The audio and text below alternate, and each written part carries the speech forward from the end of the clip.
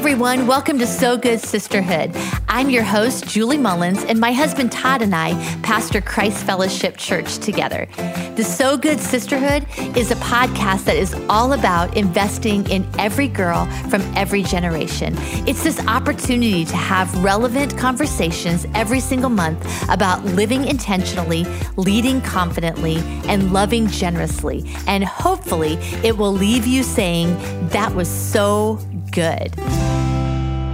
Well, hey everyone, welcome back to the So Good podcast. We are so glad that you're jumping on today. Hey, I just want to take a minute to thank you for listening and supporting the podcast and spreading the word. We love hearing from you. So make sure that you leave a comment and subscribe to the podcast so you don't miss out on future episodes and updates. Share a podcast with a friend because this season we're going to have some really great giveaways and lots of bonus content. So you can follow us on Instagram at CF Sisterhood.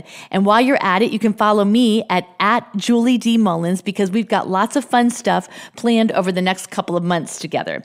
So this series of episodes is entitled Follow the Leader. It's more than a game, it's a difference maker.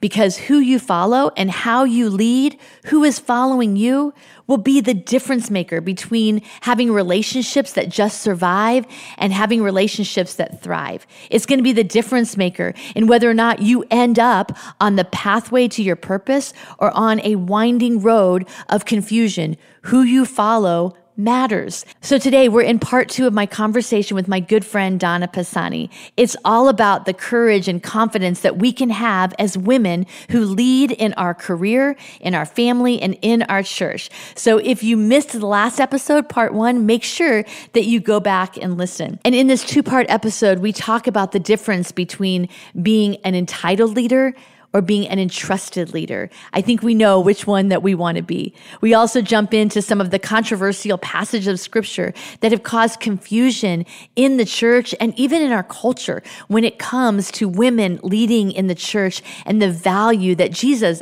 places on women. And one of my favorite features of this season is that I really believe that our greatest growth as leaders comes when we make mistakes and how we overcome those mistakes. And I believe that you can either learn from your mistakes or from your mentors. But the greatest learning sometimes is when we get to learn from our mentors' mistakes. So every episode, we're going to be sharing some mistakes that we've made as leaders so that you don't have to make the same mistakes that we made. So let's jump into this week's episode.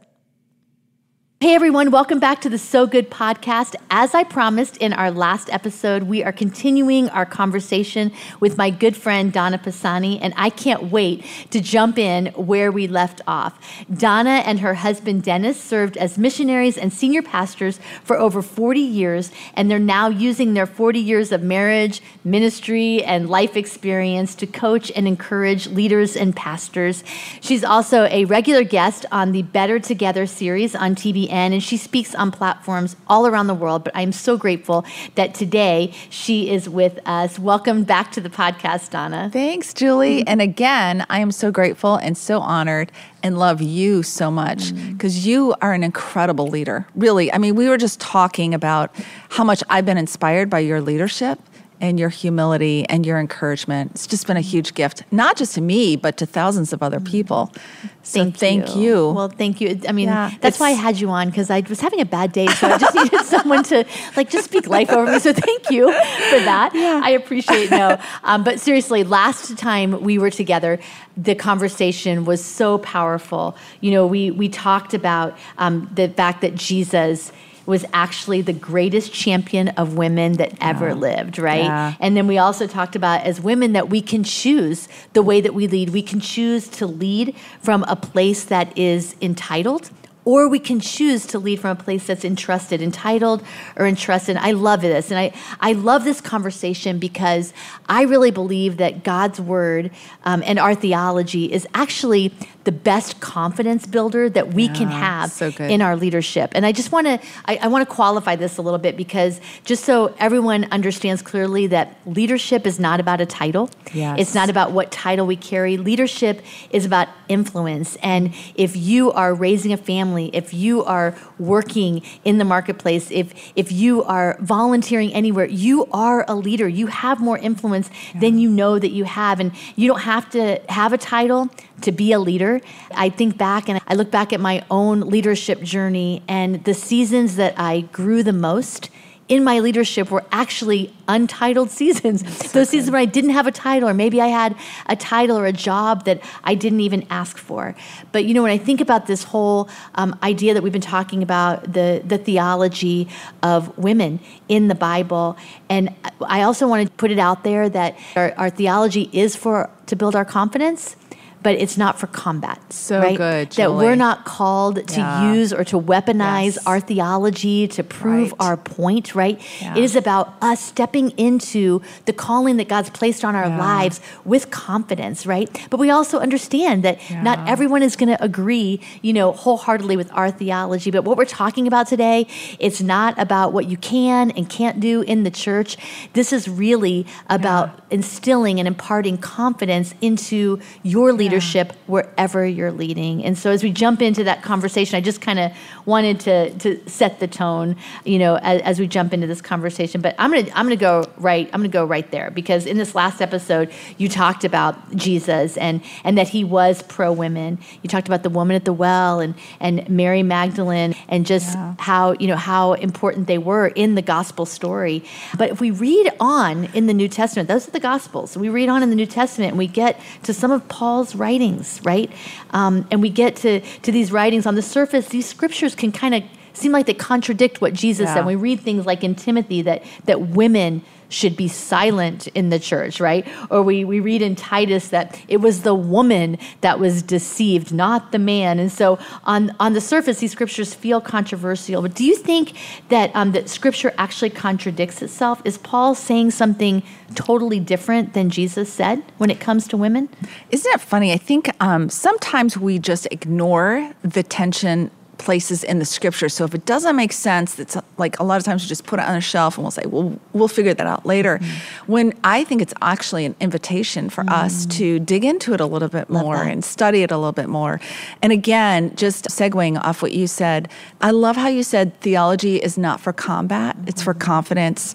I think in a world that we're in right now, it's really important that we get that. And I think what we're talking about, again, we're not trying to convince anybody that this is the way to go. We are just creating an invitation. Hopefully it stirs a hunger in you to study it out a little bit more. I was thinking about the tribe of Manasseh in the Old Testament and how that was the only tribe that was able to get a double portion, because the men fought the battle on one side of the river and the women, daughters of Zelophehad, went and actually had a law change so that they could walk into their inheritance. And I think that's the power of when men and women realize that they're on the same team. It's not one over the other. Can we just, and honestly, the amount of work right now and the harvest right now, we need all hands on deck. And it's because it's not about us. It's really about the kingdom of God. It's about Jesus, and it's about really just embracing the cross. So yes, there is a bit of tension in the New Testament. So I think you have to, when you're looking at the scriptures, I think it's important that we break it into three categories. We have to consider, is the scripture descriptive? Like, is it describing what women should be doing? Is it instructive? Is it instructing women what to do? Or is it correcting? And I would like us to think that perhaps some of the scriptures that appear to be corrective really weren't corrective, because, again, it's really, really important that we understand the context. Context is everything. So, for instance, if I said to you, Julie, I'm giving up eating chocolate for a month, period. You would never hear that from me, by the way. The second thing is, maybe I would say it like this: I'm giving up, eating chocolate for a month. Well, where you put the punctuation and the content, I mean, definitely, would you be sentence number one or sentence number two? I think I'd be number one. Yeah. You're giving up chocolate for a month? Right. I might, but but I'm not giving up. So okay. Right. So good point. Yes. Well, I'm not giving up, but I am eating chocolate. So there you go. But it's where you put the punctuation, and it's also context that means everything. So if we look at descriptive verses about women throughout the scriptures. Paul was probably one of the biggest proponents and cheerleaders of women. And he flipped the culture that was patriarchal or very male-dominated. He flipped it on its head. So just looking at Romans 16, Paul mentions 29 co-workers. And of those 29 co-workers, 10 are women that he gives a shout out to. I mean, that's significant in a culture where women had no voice. Like, you just look at Romans 16, verses 1 and 2, Phoebe is mentioned, which is just, like, I didn't even know who Phoebe was until I was looking at Romans 16. Wait a minute, who is this woman? Well, he termed her with the term diakonos. My Greek is, like, first of all, I am not a biblical scholar. I'm just going to tell you what I know. That may not be how you say it, but it was the same term that Paul uses to describe himself and Apollos, who were learned teachers. So she was a patron, so she actually supported Paul's ministry, which means she had some sort of a business. She had a means to support him. But Paul tells the Roman church to honor her, which means that Phoebe went from her hometown, carried a letter to the Roman church. I mean, that was many days' journey. She was a female by herself. It was pretty courageous of her to do that. Not only when she gets to Rome, very few people know how to read, so she would be the one who's reading this letter to the Roman church. She would be the one answering the questions. And many times they would act out the scriptures. So she was the one who would be considered like an expert of what Paul was writing to them. Well, we read the book of Romans now in our Bible, and we would never understand that we're standing on Phoebe's shoulders. The reason why we have that letter is because Phoebe was courageous enough to walk it out. And then you look at Priscilla and Aquila. They're also mentioned. Paul mentions their names 7 times. They were good friends of his. They were tent makers together. I want you to pay attention to this because we'll visit this later, but Priscilla and Aquila helped Paul plant the church in Corinth and Ephesus. It's important to note that. Priscilla often is mentioned first, so some theologians believe that usually the prominent person or the person who was the voice of that relationship would be mentioned first. Generally, it was a male that was mentioned, Priscilla and Aquila, which means she may have been the preacher in the family. And not only that, he mentions that Priscilla and Aquila taught the learned Apollos the scriptures. So that means he's giving description about a woman in a culture where women's voices. So then you continue on. Junia's another one mentioned in Romans 16. Maybe you never thought about her name before. Paul calls Junia and her husband Andronicus apostles, and he doesn't just call them apostles. He said they were apostles above apostles. I mean, they were like some of the greatest apostles. He was in prison with the two of them, so he'd gotten to know them pretty well. So Junia was a jailbird who was an apostle who, I mean, we stand on her shoulders. And then Lydia was a very wealthy woman. She was the seller of purple. I don't particularly love purple, but purple was pretty popular. It was often in the priest's clothing, but right? Well, do you like purple? I don't know if I should go public. Is that your favorite color? I have a certain dislike for purple. Okay, same. We digress, but but if you ever notice, any sisterhood palette will not, at any event, we will not have the color purple. And there was this very specific reason about this. Why? It's because Todd had this girlfriend before me that really loved purple, and she was very passionate about purple. So I have to confess that's why. Friend. But I kind of went, the total other direction. But I have to say, I want to say that I've actually been where Lydia actually, in Philippi. Okay. So I've been to Philippi, and I actually bought something from there. And the color purple is actually more of a scarlet magenta. Okay, I did so hear it's this. really not the purple that we don't like. And I felt so affirmed when I saw that.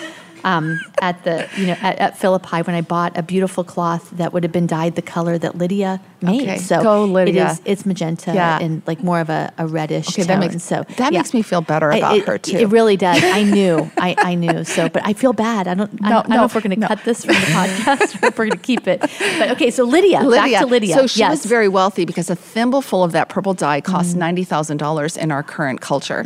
So she was very wealthy. So Paul goes to her town, and it's fascinating because he goes first to her little area. She's down by the river with a bunch of other women. She's the first convert to Christianity in Philippi, which means that her conversion opened the door for all of Europe to have Christianity. Right.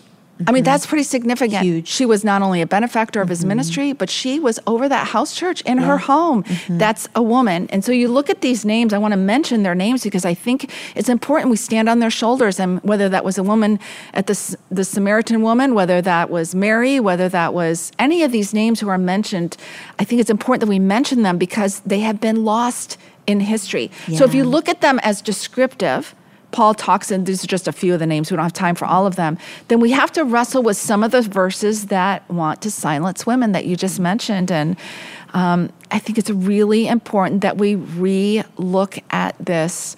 So if we look at 1 Timothy 2, verses 11 and 12, I'm just going to read it real quick because, just in case you don't know what they say, but a woman should learn in quietness. Some translation says, let a woman learn in silence.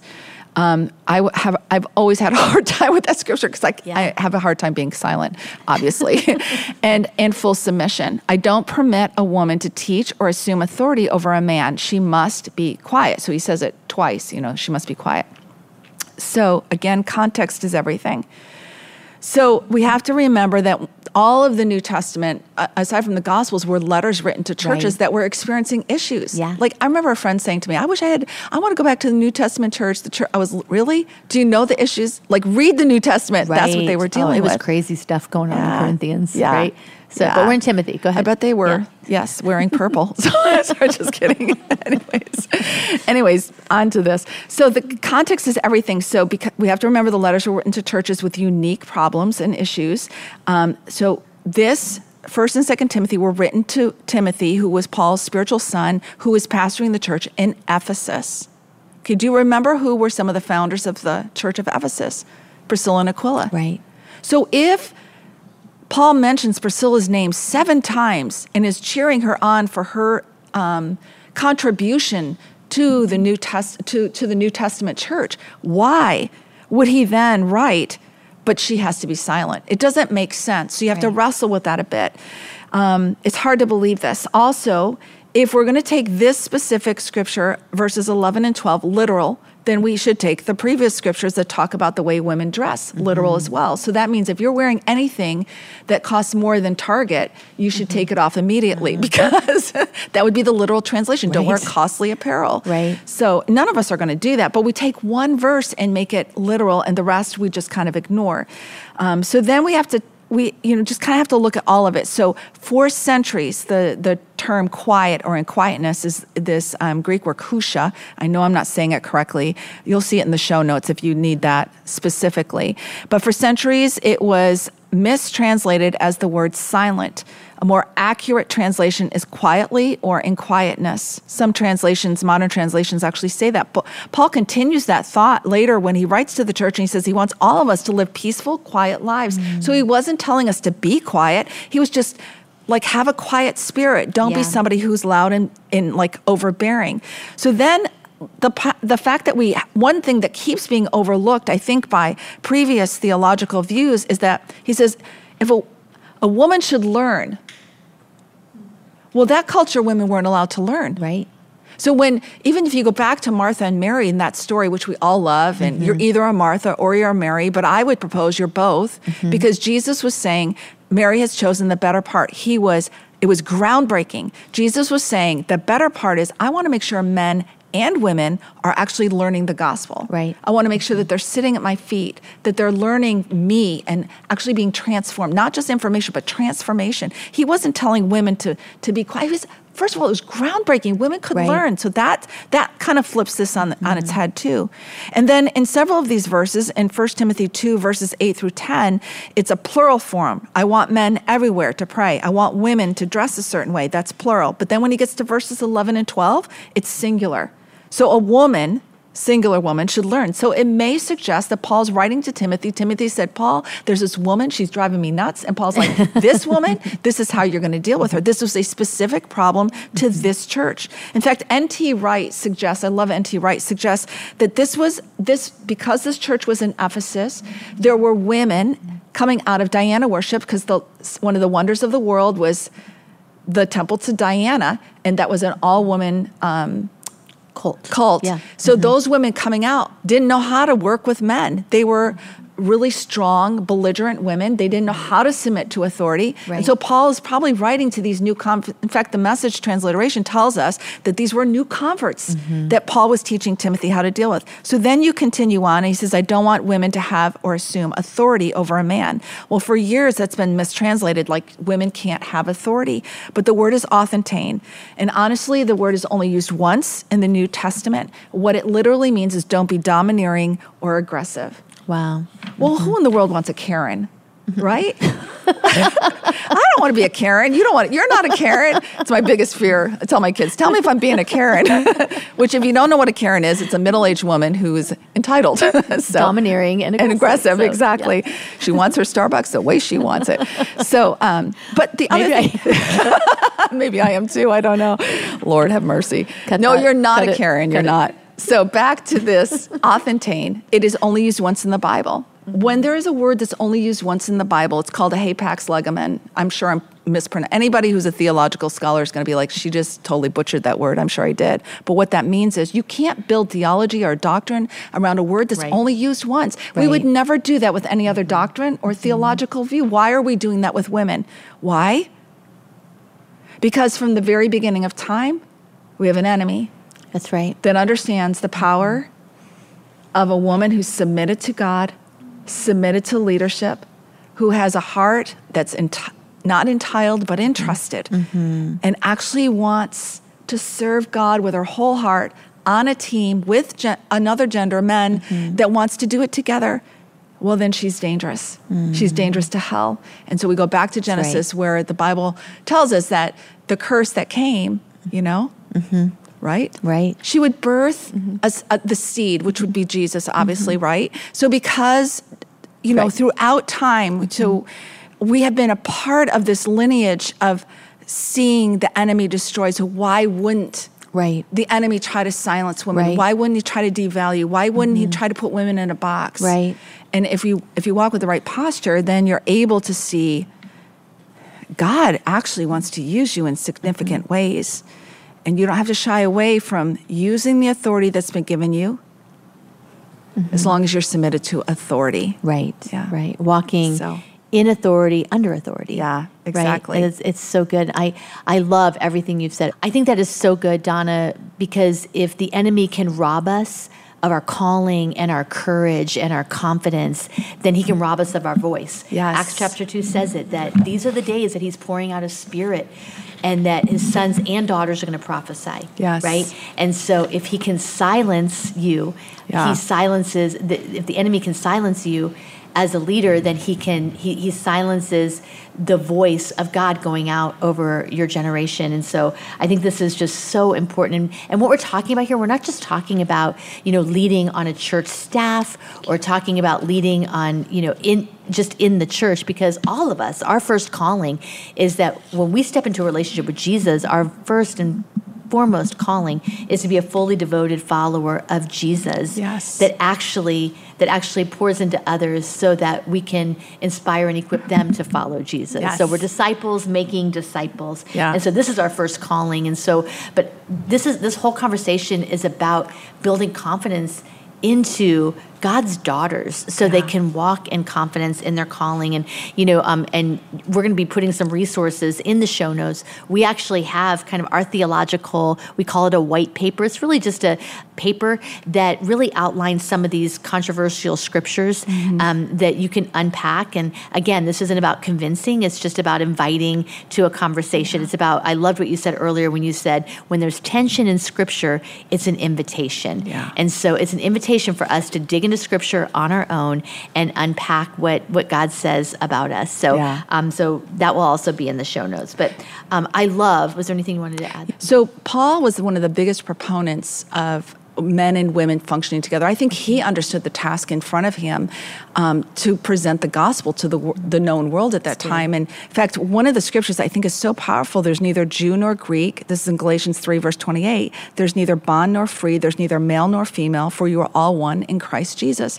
And it was a message that continued from his lips the whole time he was in ministry. I mean, he who was like in the rabbinical school, right? He grew up in a very patriarchal community, and yet when he started hearing the teachings of the apostles, I mean, And then what God was showing him, he shifted. In fact, when we look in the end of Ephesians 5, around verse 21 to the Ephesians 6, it would be what he would term the house code, because in that culture there were house codes of there was Roman house codes, Greek house codes, but Paul rewrote them for the Christian follower because, and honestly, if we look at those, it's like wives, submit to your husbands, children, obey your parents, and then it goes into like how a slave should, in that culture, how they should operate.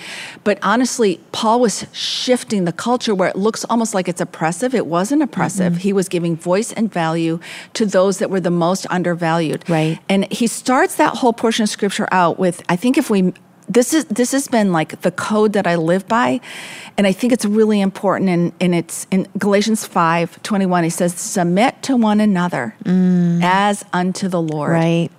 And I think that's the key to anything what we do. So true. Submission is probably one of the most difficult muscles to build, but one of the most profound and powerful ones that we can have in our life. So Paul starts the whole house codes about what the house should look like with submit to one another. And then a little bit further on, he talks about like, don't be drunk with wine. He's like, but be filled with the Spirit. Well, what I think and what Gordon Fee believes is that Paul was saying, there's no way possible that you can submit to somebody else without Christ in your life, without the Holy Spirit empowering you to do that. So all of this to say that I think anything you get out of this whole teaching of these two podcasts is that at the end of the day are you able to submit and build that muscle of submission? I think that's huge. That's so good. And that's what he said. He said, that again, this is all about us being, submitted to God first, our first calling. Yeah. But then how do we live our faith out? How do we live out loving the Lord, your God, with all your heart, soul, mind, and strength? We do that by submitting and having that Christ-like spirit in our relationships. That's where it all plays out. And it does require the Holy Spirit. Yeah. So it's so good. So again, a little disclaimer talking about submission. We're not trying to convince you about this. Again, this whole is just inviting you into a discussion. And we are aware of the fact that in the name of submission, there's been many abuses in the church realm and every realm. So we're not talking about unhealthy spaces, but it is a biblical term. And so I think Julie and I probably would say the same thing, if you have been affected by unhealthy leadership or toxic cultures, I think it's really important that you go to a trusted leader and talk to them about it, or go to counseling to be healed, because it is a biblical principle and it is part of our transformation. Also, let's be careful what the culture calls. Like, we're not defining submission by what the outside culture defines submission, but it is a biblical principle. Yeah, I think this is so important because you mentioned earlier that this could be an easy teaching to steer away from because there's tension in it. But it's really an invitation, and it's an invitation for you to jump into the Word of God and find out what the true meaning is, because the true meaning is beautiful, and God would never call you to do anything that would be damaging to you or damaging to anyone in your family. And again, this kind of goes back to the fact that, what we're talking about is we can have confidence as God's daughters, but we also need to walk in humility. It's a posture. So good. It's a posture, confident humility. So I love this. And, I love what you said earlier as you were talking about all of the women that Paul actually gave a shout out to. And he talked about the fact that we, as women today, we stand on the shoulders of those who have gone before us. And they're worthy scriptures to unpack.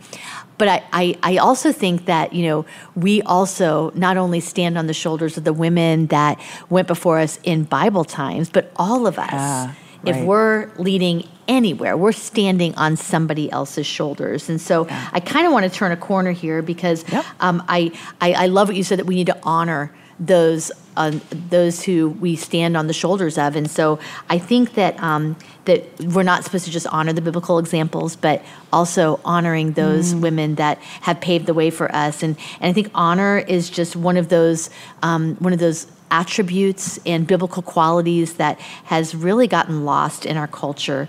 But none of us got where we are today on our own. So, we all stand on strong women's shoulders. I think about my mom, who just really from a very early age, she instilled in me that there was absolutely nothing that I could not do, right? As a woman, that I was not at a deficit, I was not less than, but whatever I wanted to do, that I would be able to step into it. And she paved the way, you know. And then I think about my mother-in-law, who just serves so beautifully, Donna Mullins, you know, as the founder of our church, and I know that I would not be where I am today without her mentorship and without her, you know, without her wisdom. And so I think about this, and I think that, again, because honor has just been so lost in our culture, what are some ways that you've seen that we can honor the women that have gone before us? Yeah, that's really good, Julie. Actually, I honor you because you have pioneered. I don't know if your girls or even the people listening to the podcast recognize how much you've pioneered. And I think so I honor you because it's very rare to find in our culture. I think we're going to see more of it in the days to come, husbands and wives leading together. What I honor in you is the fact that you've found your lane, and you're leading in your lane, and Pastor Todd's leading in his lane, but you're leading together. And then you've equipped a whole church of people to lead in their lane, and I think that's significant. I think it's important to take a minute to see the women around us, whether they're a stay-at-home mom, like my mom stayed at home.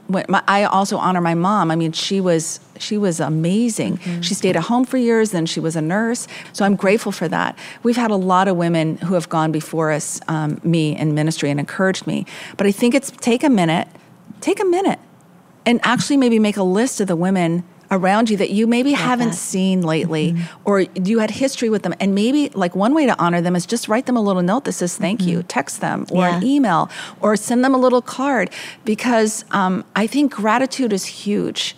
It reminds us about what we've been given. And there are women that have paid. I mean, we're in a sweet spot right now, and in 20 years it'll be even sweeter. But 20 years ago behind us, there were women that were paying a price that we don't realize. So I think it's important to say thank you. Yeah. I love that. I love that. I also think another way of honoring, you know, those who have gone before us is really to honor their wisdom. Yeah.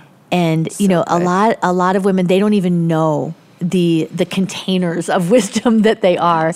They're like, you know, like you press in and they explode with this wisdom, but sometimes they just need to be prompted. They need somebody to ask the question.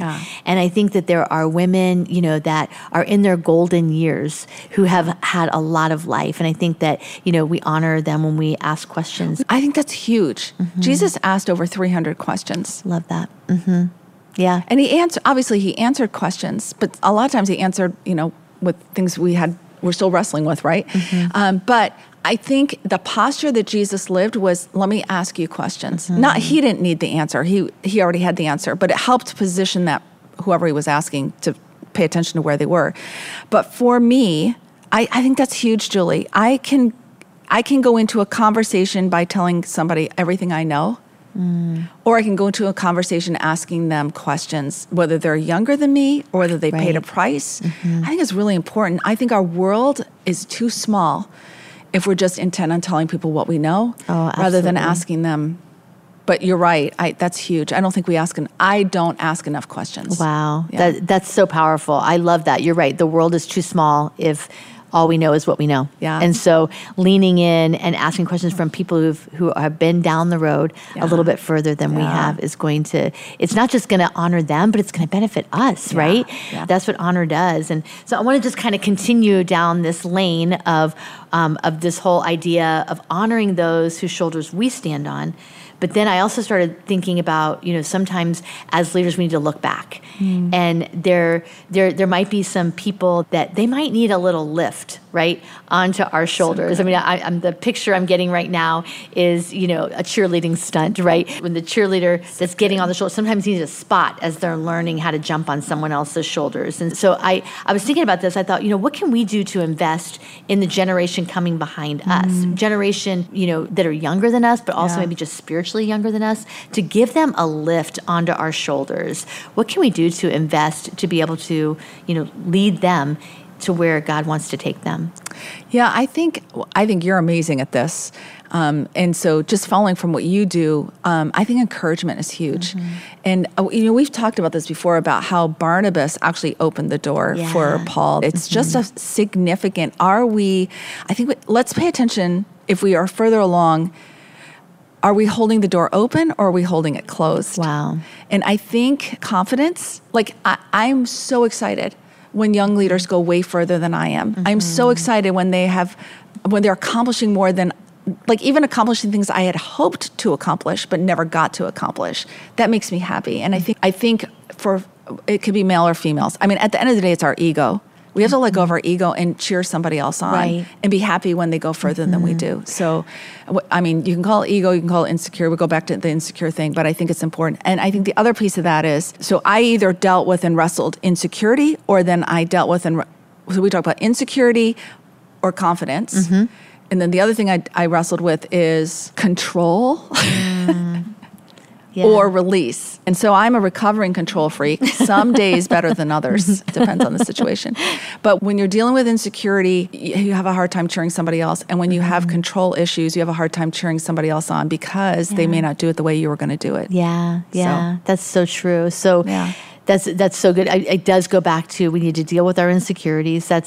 We've got to we can't give what we don't have. But I think you said that confidence opens the door, right? Confidence, we're confident in who God says we are. We're confident in God's word and what God's word says about us. It's going to open the door for other people. The other thing I think about when we talk about giving someone a lift onto our shoulders, I think about the fact that sometimes as women in leadership, because, again, this we're just a generation, into this thing about women having opportunities to lead in the workplace and in the church. But I think sometimes as women, we can have the mindset that there's just not that many opportunities, so I've got to get what's mine. We can have a scarcity mindset instead of a generous mindset, and think that there's only a certain amount of opportunities available. So if I make a way for somebody else, that I might lose my spot. And I think this is so unscriptural, and again, this is so unbiblical that God always has this generous, it's always above, beyond anything we can hope, dream, or imagine, right? That he has future and a hope for us beyond what we can even think. And so I think that sometimes we hold on to opportunities instead of giving them away. And I think as leaders, as women, that we need to just get better at this and just be super generous with opportunities, super generous with our encouragement, super generous with opening the door for others. And I started thinking about the scripture in Proverbs 11:24. It says, the world of the generous gets larger and larger, but the world of the stingy gets smaller and smaller. And so when you hold on, it's just a spiritual principle. When you hold on to what you think is yours, your world is going to get small. Your opportunities are going to lessen. But when you are generous and you're open-handed, then your world just gets larger and larger. And so I just think that generosity is huge. Encouragement is huge. And then I think, too, that championing the choices that other women make.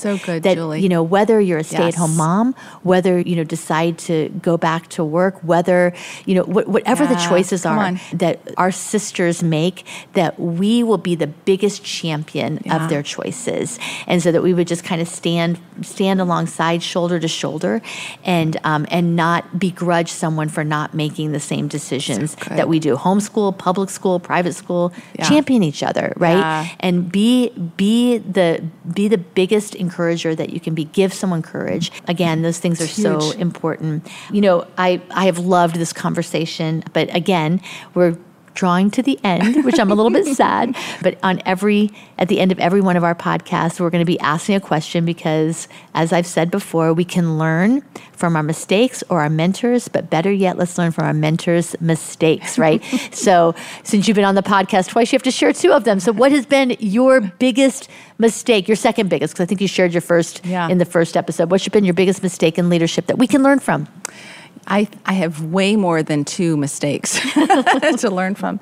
For me, my biggest mistakes are usually connected when I lean on my own understanding. And when I lean on my own understanding, whether you know about Enneagram or not, I'm like a 7, which I'm an enthusiast, but I'm also an 8. I like to be in charge.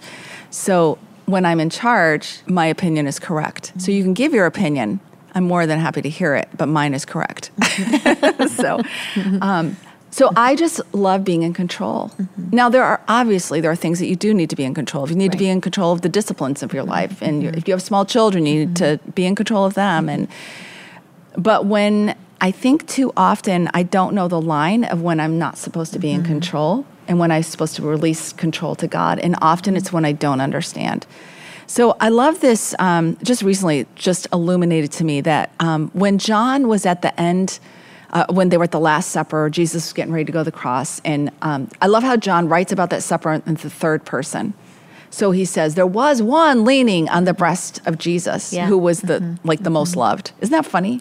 You wonder, like, when he reflected on that later in his life, like, why did you go to third person right there? Like, it's so, because for years I didn't know John was writing that about himself. But I love, John had become an influencer at this point. He was a businessman.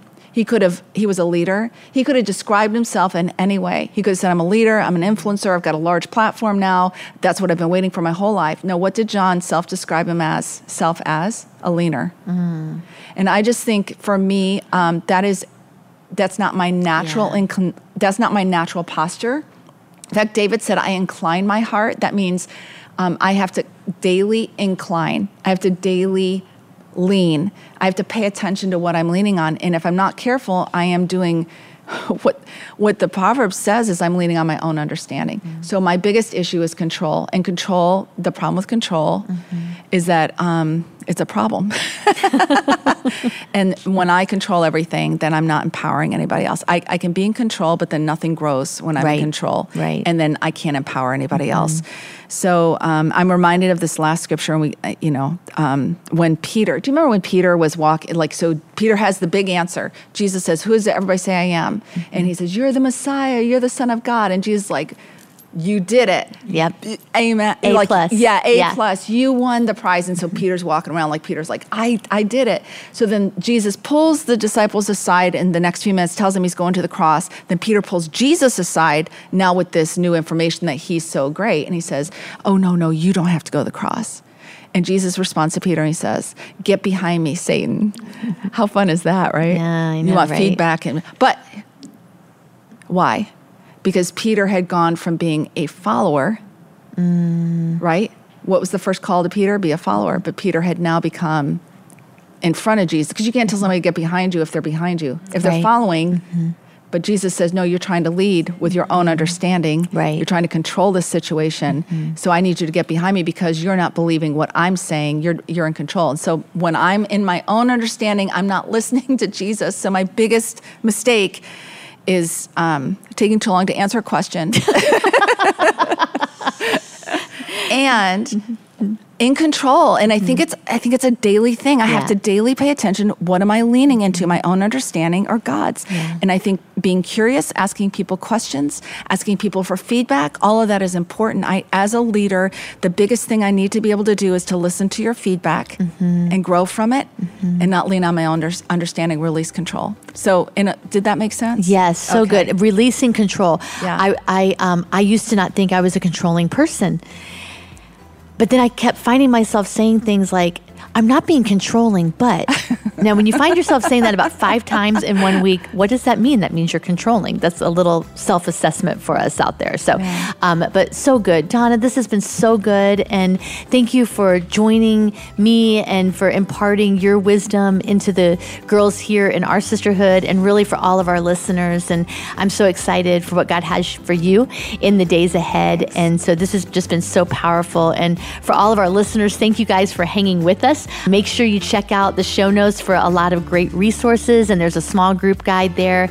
And make sure you tune in on the first and third Monday of every month for a brand new episode. And if this episode left you saying that was so good or that was den bueno, I'm getting bilingual. Like I'm totally bilingual because I can say so good in Spanish. But if that left you saying ten bueno, then make sure that you like or subscribe and send the podcast to a friend that you know they need to hear what Donna had to say. So have a great week, and we'll see you next time on the So Good Sisterhood podcast.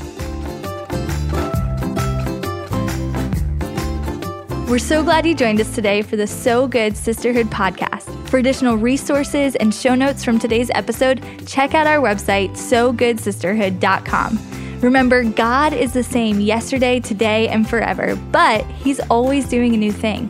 What step are you going to take today so you don't miss out on it? If you enjoyed today's episode, don't forget to subscribe and share this podcast with a friend, or just leave us a comment. We hope today's episode leaves you feeling so good.